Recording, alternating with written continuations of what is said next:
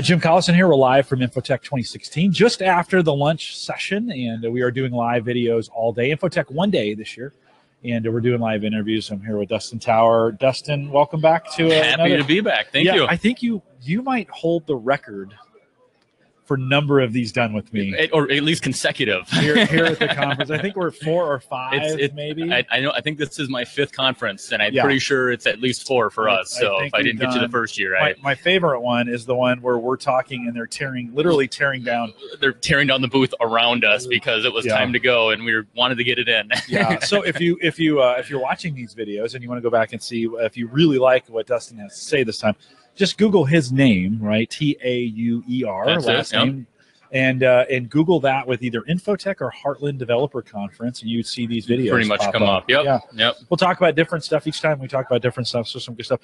Catch us up a little bit for folks who haven't watched those videos. Who you are, where you're from, what you do, those kinds of things. Dustin Tauer. I'm from St. Paul, Minnesota. I work for Easel Solutions. We're a training and consulting company there. We kind of focus a little bit half on the training side of things. We teach, we're Adobe authorized training partner, kind of teach everything under the umbrella there, from the design tools to the development tools that Adobe has. On top of that, we do a lot of e-learning development. We do a lot of just general web and mobile development. So we kind of teach all the technologies we also use, and it just kind of depends on our client. Some want to learn. They can come take a class from us, and others just want us to do it for them. They don't have time. So yeah, that's what we do. What platforms are you using to then deploy these training?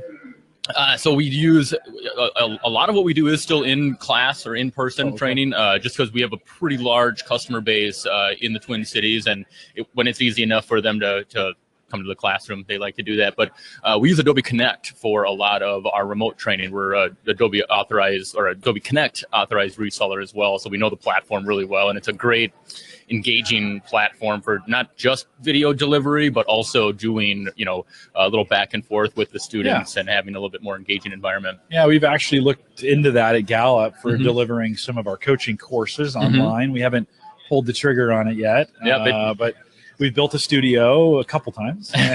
We've practiced a couple times, and every time we get to that point of launch, somebody will say, "Oh, let's hold off." But well, if there's ever questions, you know who to call. Yeah, no, for sure. I should use you probably more as a resource. Sure.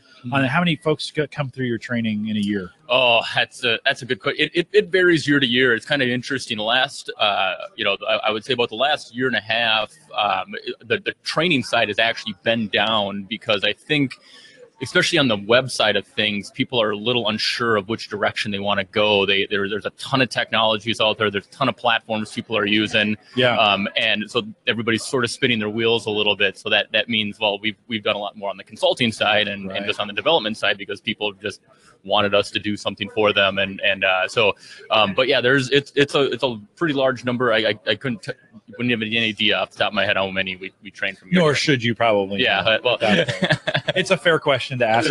Let me ask you this: what's hot at the moment when we think about training? What's in demand? What are folks asking for? What are you getting good numbers on?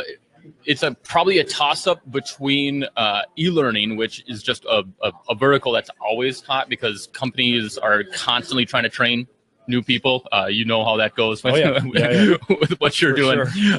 And they're trying to move that training to something that's more versatile, something that's a little can turn a little quicker with how they create it, whether it's delivered online or in person. It's normally a blended model of that. So our e-learning courses, things like Captivate and Articulate, and some of those tools are really popular.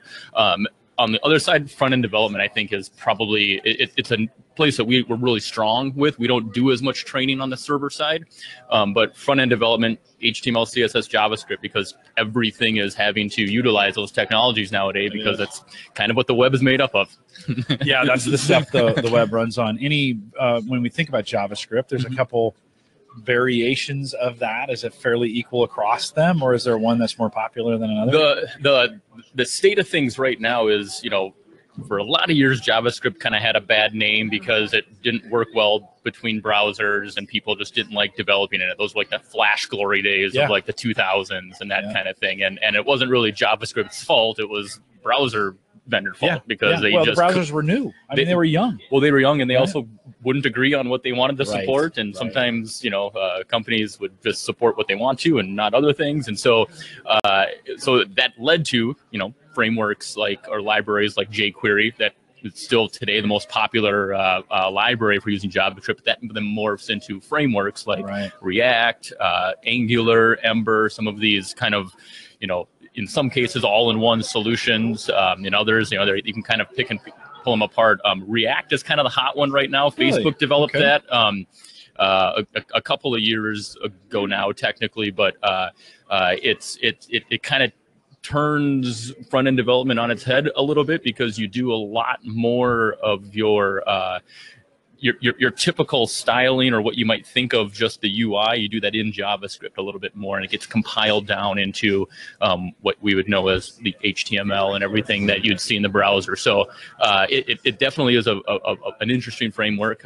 Some people love it, some people hate it. It's kind of still at that point. It's always that way, though. Everybody's got their flavor. Yeah. I know wherever two or more gather, there will be conflict. Exactly, right? and when one gets big enough, then all of a sudden it becomes a big target, and so. But between React and Angular, those are kind of the two big ones that people use. There's sort of now old school ones like Backbone that have been around forever, that kind of paved the way for a lot of things too that are still popular. But a lot of people too are trying to move to just vanilla JavaScript as much as possible as we get more features like offline capabilities, promises, some of the asynchronous programming techniques that have been hard to do with JavaScript over the years that other frameworks have solved. We can start to do some of those things now in the browser without a framework. And so the technique now is to kind of just pick and choose. If you just need something to load data, maybe you can do that with JavaScript. Maybe you just grab one little piece of a library and use that, and then keep the rest of it, your own JavaScript code. Yeah, well, you mentioned offline. You're here talking about offline my web sessions applications. This year. That's your sessions. So you said that, I thought, offline web applications. That doesn't. So explain that to me, because that's like military intelligence. Yeah, right? it is. Offline web. How does that work? It is. The future is now. So in a nutshell, the way it works is forms of this technology have existed for a while. We've had the ability for browsers to cache files. So when you visit a website again, it might be saved on your computer already. So if you didn't have the internet connection or there was a problem loading it, that file would still load. And there was something called an application cache that still exists but is no longer going to be supported that solved this problem pretty easily, but it had huge limitations and was just a pain to work with. So there's a new API in the browser called the service worker, and it's a part of a whole bunch of other similar things that all do some fancy stuff behind the scenes in the browser. But service worker objects essentially run outside of the web page itself, and they stand right between your browser and the server. Any network request that happens, this JavaScript file will intercept that request and decide what to do. And things that it can do are save some of your other assets down to your computer. So if you don't have an internet connection, it'll just access those that are available offline. Or it can decide, you just requested this image, but your network just went down, so we can't pull in. We'll just show you a placeholder image, in place of that until the network comes back up. So it's really acting as a proxy for your network, but allowing you to, rather than pull up a browser, go to a website and see a, internet connection not found, please reconnect. You can actually serve content to them and show them content in the browser that they can use. We do this all the time with mobile apps. Pull up Evernote, you make a note, even if you don't have internet, you can do that with that app, right? And that app will synchronize with the server after the fact. Well, this is all stuff that's capable now in the browser without us actually needing a native app on our phone. Yeah. So when you say in the browser, does that include a browser like Edge? Edge is getting there. So right now, the way the support works is Chrome, Firefox, and Opera all support it and have for a few versions now.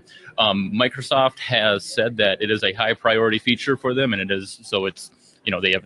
I have a lot of high priority features. I haven't seen exactly when that's coming, but I would guess very soon, because again, it's a really sought after feature.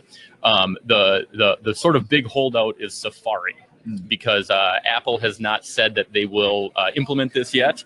They're going to have to, because that's kind of the way it works with the web nowadays, is you kind of have to implement features that are very popular. And this is a feature that is getting close to it's a working draft right now with the W3C, but it will be finalized, and it will browser developers will have to implement it. So give me a best case or a great user scenario when we think about using these offline. What's just a drop dead, or what do you use all the time? Well, there's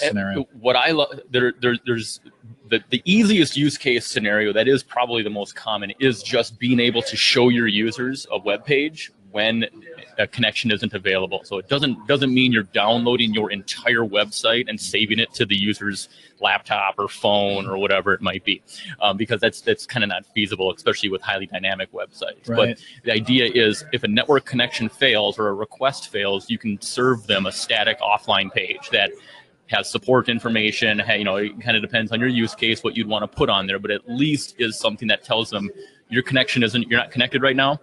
We're not sure why, but you need to figure that out to be able to use it. So it's a real easy solution or a real easy fix to add in. On the flip side of it, when you think about the way that we use mobile devices now, I think in 2014, the stat came out that over 65% of users download 0 apps on their phone on a monthly basis. Yeah, just leave them. It's like you get your phone, you kind of download all the big apps that you need, all your main apps, but then you're not every day going to the app store looking for new apps. Like, most users don't do that anymore. They just we want stuff in the web browser. We want stuff to behave like that. Well, on mobile devices, you can bookmark websites. And iOS says add to home screen.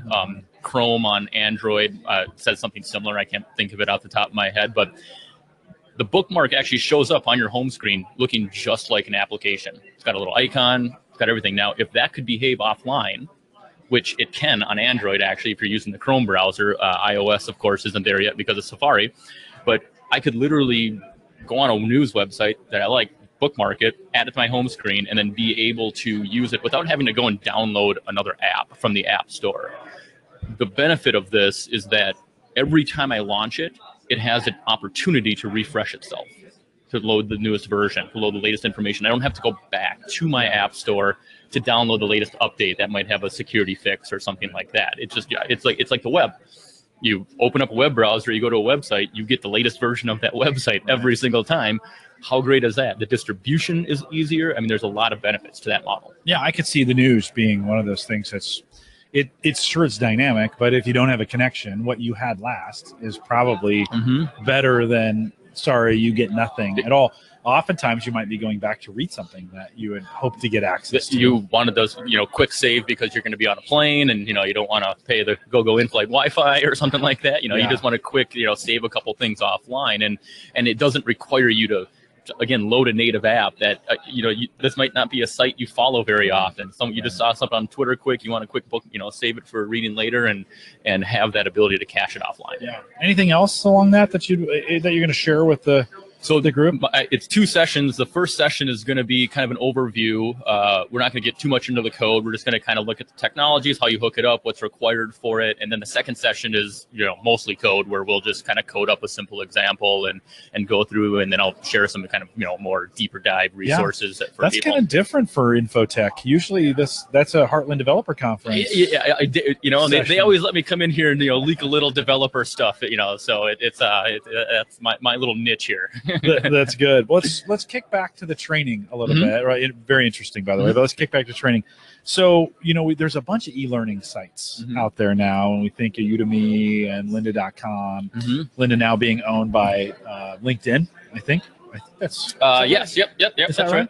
I think to the tune of $1.2 billion or something like that. Somebody got a nice payday. Yeah. Right. That's all that really says. So somebody got a nice payday.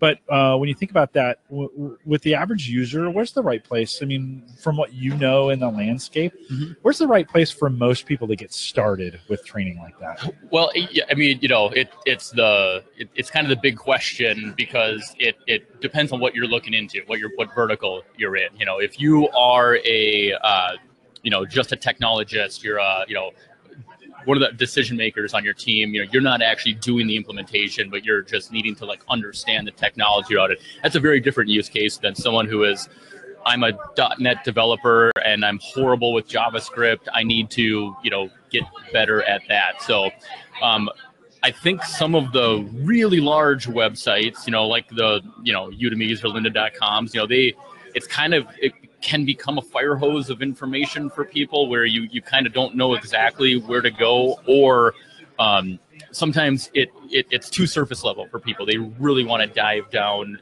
into a narrow focus, and that's one of the things that we really like doing is, custom training for companies that have a very narrow focus, because, they might know 80% of what they need, but that last 20% is something that's really hard, or something that they just haven't been exposed to, and they can't find a video tutorial that shows them exactly how to do that.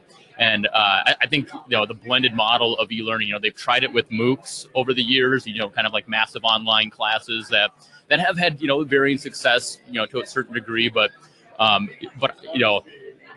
when it gets to be too big, you don't get those specific questions answered. You can watch all these videos online over and over and over again, but if you don't have someone to ask a question to, or to get a little bit of customized information, it gets harder to do. So a lot of companies, including us, we do a thing called office hours, where we'll just be available for a certain time for people, for our clients who have that option available to them, to be able to just, hey, let's just answer a few questions for a couple hours. I'm not going to cover anything earth-shattering in that time. We're not going to scope out a week-long course or cover anything like that. Yeah. But it's that blended model of learning that's been successful over the years on the e-learning side.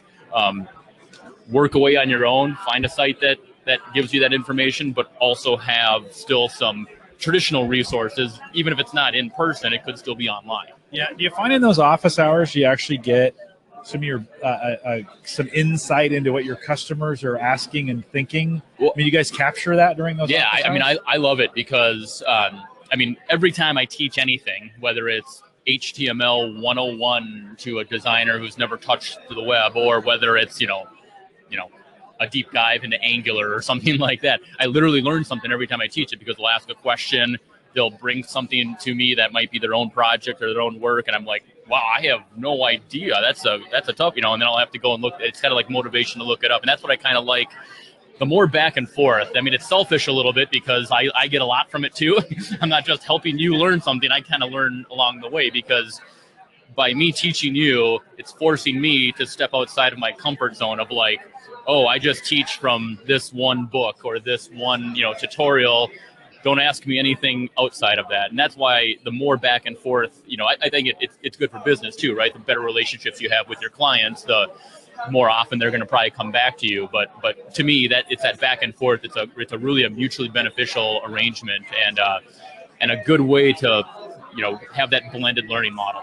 Yeah, no, we like to have, we do some podcasting and stuff at Gallup to kind of get that customer feedback, and we get that through our Facebook groups as well. Yep. They're able to ask us questions all the time, and we find that really, really beneficial. Some companies don't want to hear it. Yep. And so they don't, right? Well, and that's the thing. Yeah, I think it's halfway being available to where your customers need you, on Facebook, on Twitter, on a blog. In some cases, like Facebook isn't a great medium for us to communicate with our customers, because most people aren't on Facebook doing Photoshop tutorials or development work or anything like that. Facebook is their personal, or Facebook isn't a place they want to engage with us. So it's finding that niche of where do my customers want me, and I need to be available there for them. Yeah, well, it was really quiet when we started. The sessions are out. The volume has really picked up. That's kind of cool, though. This is what the conference is all about. When you think about the future, so let's look a couple years ahead. This is a question I've asked you a ton. it'd be fun to go back and see what you said. I know. Look at my predictions. I'll have to look those up online. I wonder how smart he is. What are you excited for in the future? What do you see out there that you get pretty excited about? It definitely the kind of snowball effect that we're having on the website from a technology standpoint. I kind of feel like from 2010 until 2014-ish, there were a lot of experiments and a lot of things that were happening on the web, but nobody really knew what to do. We were still limited by older browsers or a lack of support and that kind of stuff.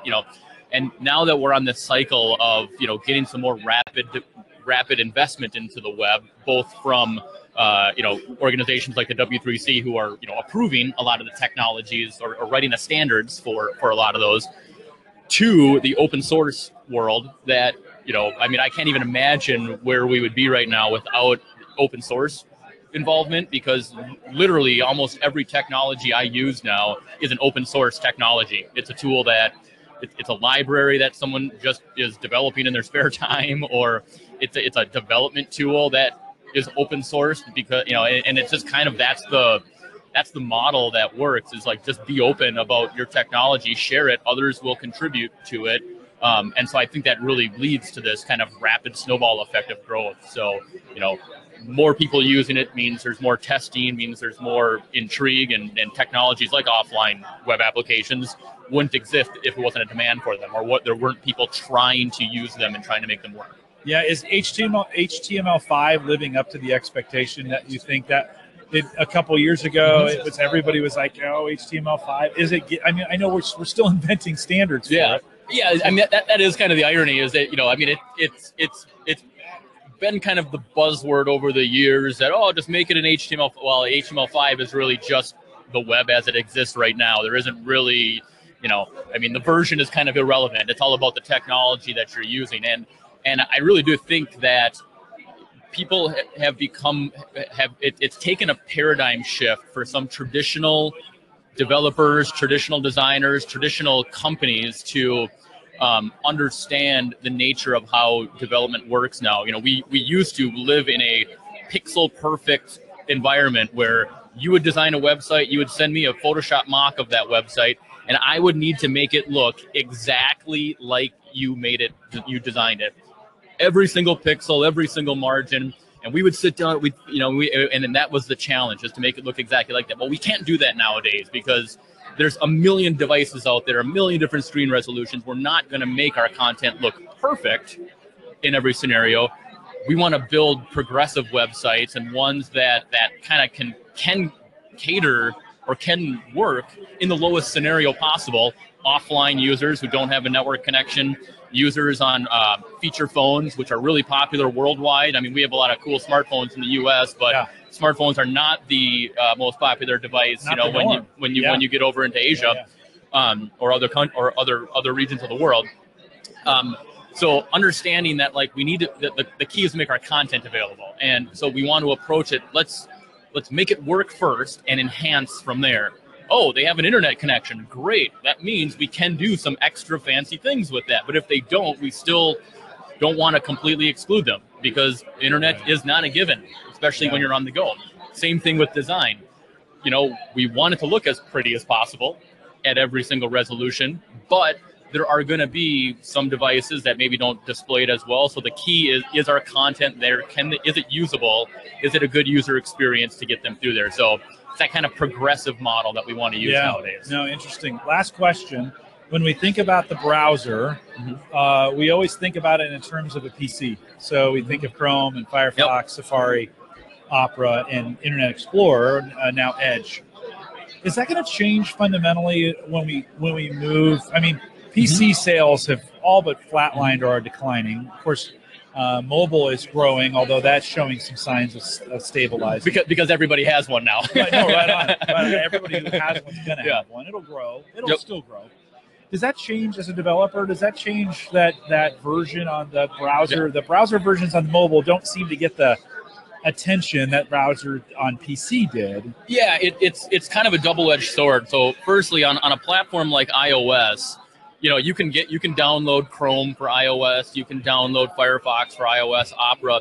All of those browsers, though, are actually still using Safari's rendering engine because they use something called a web view. So even though it's Chrome on iOS, it's not Chrome. Right. Google has done everything they can to do what they can, but that's it. They're still limited by how that platform allows you to do it, versus on Android, where each browser is able to implement however they want, which is why we have things like offline. Yeah. But in general, I think the browser is going to become more of an application container for us. We're always going to have the traditional use cases of, I'm just going to go to CNN.com and read the news or log into some account somewhere. But the browser is a vehicle for us to deliver applications now that, like in my talk, can be offline, can actually behave. I use a program on my laptop called WMail because I have Google Inbox for my personal email. And WMail is like a shell for Google Inbox. It's literally just loading web content into it. And while it's actually a standalone application, it's actually web technologies that have been packaged as a standalone application. So it's a really kind of an extension of the browser. And so that's why I think, the browser itself, while it's not going to be anytime soon, it's just a vehicle for delivering content to us. And what's running inside of that browser is going to become more application-like for us, or we're going to be used to that because it's going to have to. Like, it's got to work everywhere, and we're used to the usability of apps on our phone.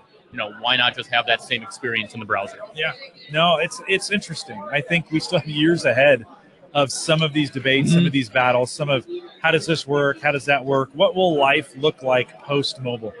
Like, I still think there's a new form factor coming. Well, that's not necessarily a flat screen on a phone, we hold up to. Well, and there, and that's kind of the interesting part about the web, is because, we know the internet's not going anywhere, and the technology behind it isn't going to change because, again, HTML, CSS, and JavaScript are here to stay. That's not going to change. But leveraging that same technology in other mediums, whether it is on, Google Cardboard or the Oculus Rift or in some immersive environment. I mean, we can do 3D on the web. There's a lot possible. Part of the limitation is just memory and performance and some of the things of running in the browser. But when you get outside of there, those same technologies can actually do, what you would expect as a native app. So why not share those technologies between both places? It's a lot easier for us developers to develop once and publish it to a lot of places. Hey, I built this web app. It works on the web. It's packaged as an iOS app. It's packaged as an Android app. So I have that ability to do that now. I would rather just have it be one app that goes everywhere, but we can be portable with our code. All right, we're out of time. I could talk to you for a while. I know. We better start doing like the hour-long segments, I should maybe just book you for 2 next time. Dustin, thanks for taking a few minutes. Thanks for having me. It's always good to have you. Thanks.